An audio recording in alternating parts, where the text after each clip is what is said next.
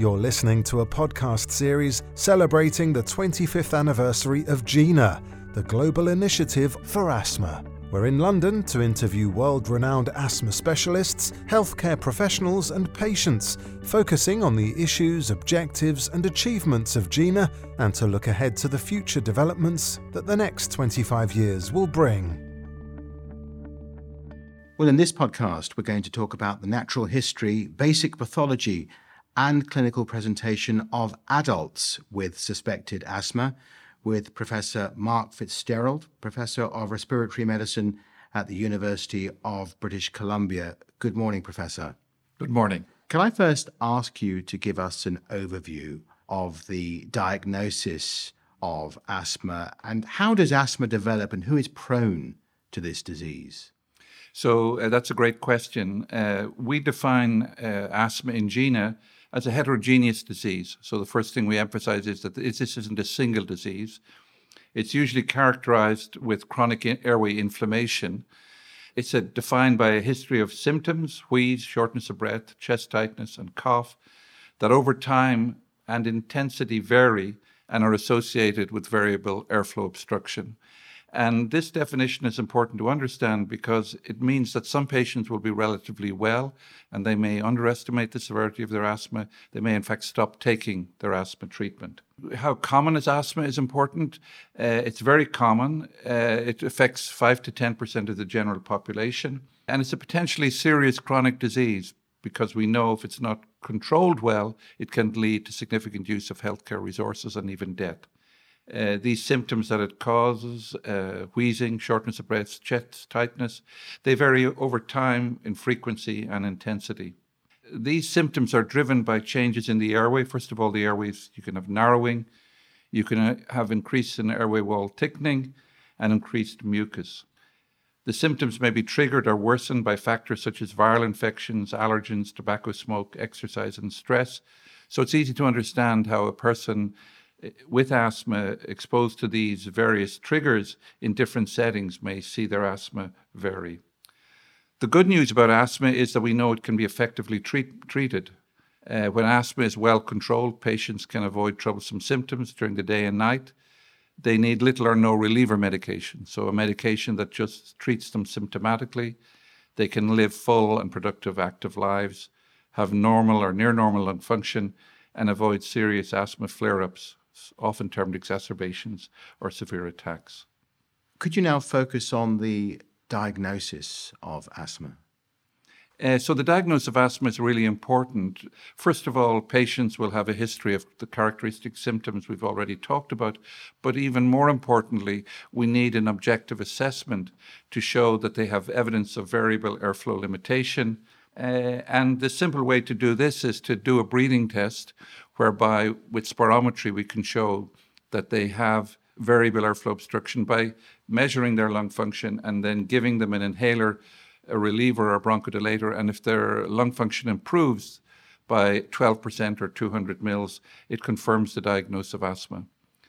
The challenge we face is that a lot of patients with relatively mild asthma will actually not show this reproducibility or reversibility, and they require a more specific test. We call it a methacholine challenge test. And there's a huge problem in the general asthma population. We were involved in a large study in Canada that was published in JAMA a couple of years ago that showed that a third of patients in Canada with a clinical diagnosis of asthma didn't actually have asthma. So we often wonder why asthma patients don't take their treatment.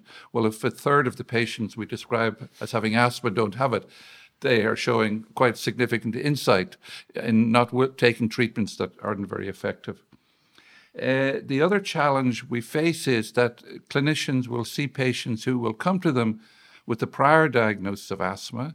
And once somebody has a diagnosis of asthma, and if they're on treatment, it's difficult to show that they have asthma now. And the analogy I would give you would be you might have been diagnosed correctly with diabetes 10 years ago, and you come to see you as a clinician now with the diagnosis of asthma, and it's difficult to confirm the diagnosis of asthma because you're being treated for asthma. So one of the novel things within the GINA management strategy is that we actually have a section which describes how you can make the diagnosis of asthma on somebody who has already or confirm the diagnosis of asthma by somebody who's already on treatment. And these are an important group of patients to document. Why does asthma develop in a particular population of patients? I think this is a very important point both for healthcare providers and patients, in that unlike cystic fibrosis, for example, where you've got a single gene, in asthma we have a complicated interaction between a genetic predisposition and environmental exposures. And we know, for example, in children, there's actually a window of opportunity in early childhood where if there's overexposure to antibiotics, if we disturb their gut flora, it actually contributes to the potential development of asthma.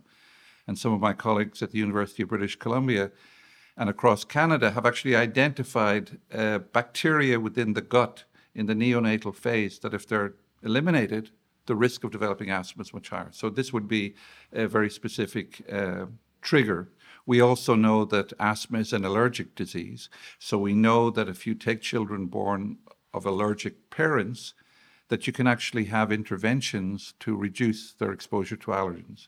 It's been difficult to show benefits from allergen avoidance for a specific allergen, for example, house dust mite, but we do know that multifaceted approaches are effective, but the relative contributions of those different interventions or exposure limitations is uncertain.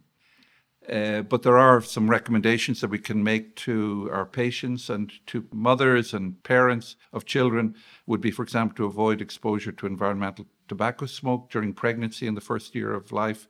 We know that, for example, children delivered by cesarean section are more likely to develop asthma that are delivered vaginally, and this is because children delivered vaginally from de novo at the time of birth are exposed to some bacteria and some immune stimulation that would give them.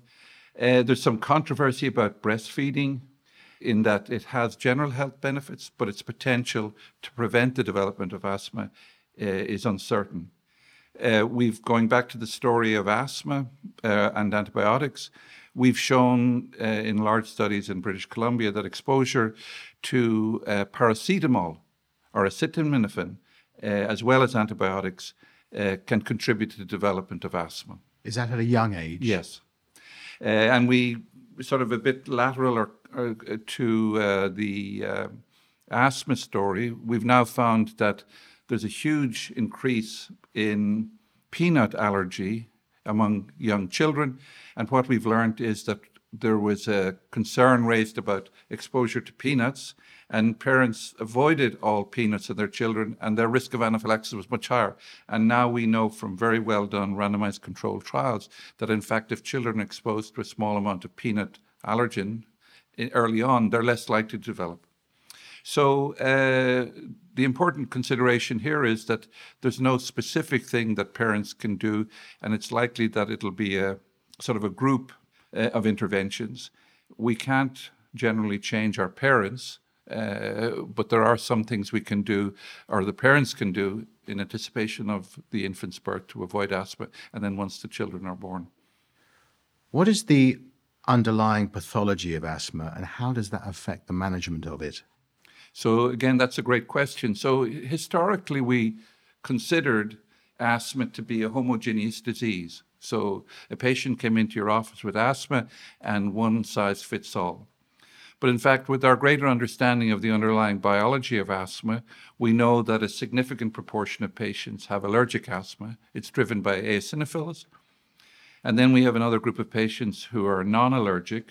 And these patients are clearly driven by different factors, because when we do biopsies of their airways and we look at the underlying pathology, it's driven by neutrophils, a different cell from eosinophils. And what we describe these patients are patients who have paucigranulocytic, so they have very little cellular infiltrate. And you might say, well, what difference does that make? Well, we now have identified some very novel new treatments that are effective against eosinophils, and it can be transformative, these new drugs. The tools that we have available to identify eosinophilic asthma, you can identify it from a simple blood test. You can identify the prevalence of eosinophils in sputum, etc.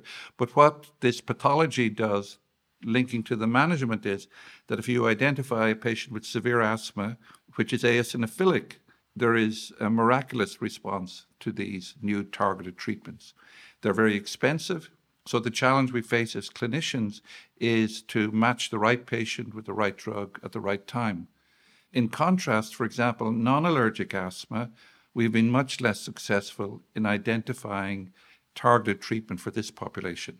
So as a clinician, we're faced with patients who have common symptoms, and we're only now beginning to develop the point-of-care tests. And in the case of non-allergic, non-eosinophilic asthma, we're not there, that will better able to predict the treatments that patients might respond to. And then we have further patients with late-onset asthma, patients with fixed airflow obstruction who have had badly managed asthma for 15, 20 years, never smoked, and they're often mislabeled as having COPD.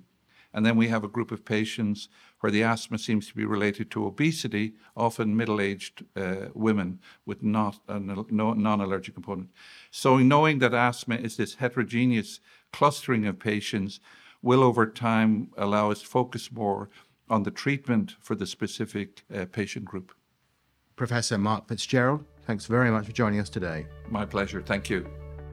The GINA website has a suite of up-to-date, evidence-based documents, booklets, videos, an implementation toolkit, and other useful information. If you're a healthcare professional interested in GINA resources for your hospital or healthcare system, or if you have ideas for new resources, please email us via our website, ginaasthma.org. Thank you for listening and for sharing in our mission to reduce the global burden of asthma.